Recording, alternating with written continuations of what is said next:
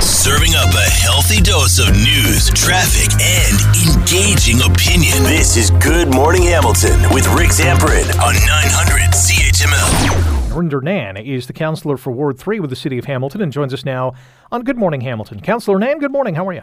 Good morning, Rick. I'm well. How are you? I'm okay, but really sobering to hear that dozens of women, 30 in fact, killed in acts of femicide in Ontario in the last 30 weeks alone. It really sounds like this declaration is long overdue. It is long overdue. And honestly, prior to the pandemic, we are already at a breaking point in terms of lack of resources to support women, non-binary and trans folks who are surviving sexual violence and to be able to escape safely from what I would call the most horrific scenarios that any human being should have to deal with. Here in Hamilton, not only is it the victims, the direct victims of violence, there's also a lot of children who are witnessing the violence. And it's leading to deep, deep-seated trauma in an entire generation of Hamiltonians.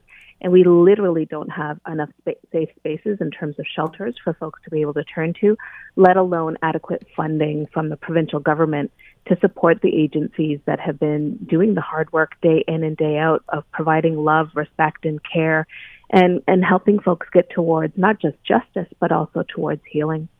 So does this declaration release more funding from the province for support and or shelters, or is this just to put more attention on this issue? It's a combination. So Hamilton would be joining in August once Council approves the motion that myself and the Mayor are bringing forward. We would join over 30 other municipalities across the province in calling for this epidemic. And fundamentally what we're doing is signaling to the province that we need healthcare dollars dedicated specifically to survivors of sexual violence and domestic violence and intimate partner violence and gender-based violence.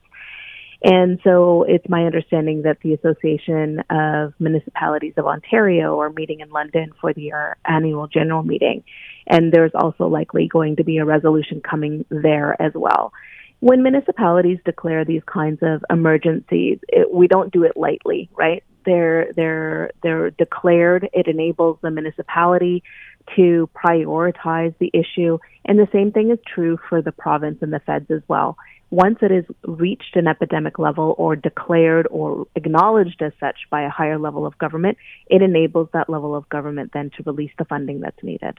Now that there are, and Hamilton will be included in this sometime soon, going to be more than 24 communities declaring intimate partner violence an epidemic, what does that set a clock for the province to do something more? We would hope so. We would be, 36 municipalities in total across the province, likely to see many more joining in August through the EMO. And, in terms of budget deliberations, now's the time to signal very clearly as municipalities what the fall priorities are so that the province can make sure that those are itemized in the upcoming budget. When it comes to Hamilton's budget, will there be greater emphasis on this epidemic? Well, there is already. I chair the city's grant subcommittee, and we've had an unprecedented amount of requests coming in specifically on this topic.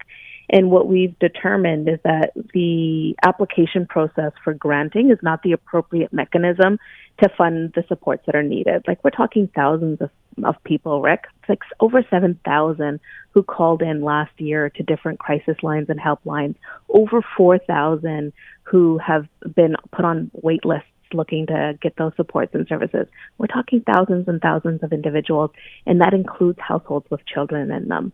So what I would like to see is us move away from this application grant process and move towards a service agreement. Because fundamentally, like, without these supports, we're going to have, we're part of, we have an opportunity as a municipality to help bolster what's there, but without the province and the feds coming to the table, basically they would be signaling that it's up to the taxpayers to make sure that these supports are in place. And I think that the province and feds would like to recognize this instead as a health issue and reallocate some funding that way. What's even more troubling about the staggering stats you just told us about is that's just a fraction of the reality, right? Because not all cases are reported. Not all people are, reaching out for help. Exactly. Police-reported sexual assault in Canada has reached the highest levels it's ever been in this country, and that is exactly what you said. Those are the reported cases. we know that for every one reported case, there's at least 3 to 5 that don't go reported, and sometimes even higher than that. Well, I'm sure come next month when this is in front of city councilors, it'll be a unanimous support. I am 100% confident in that. Me too. And good luck with it, and we'll get more communities on board, I'm sure. Thank you for your time today. Really appreciate it. Thank you so much, Rick. Take care. Wake up with the information you need to get the most out of your day. You're listening to Good Morning Hamilton with Rick Zamperin on 900 CHML.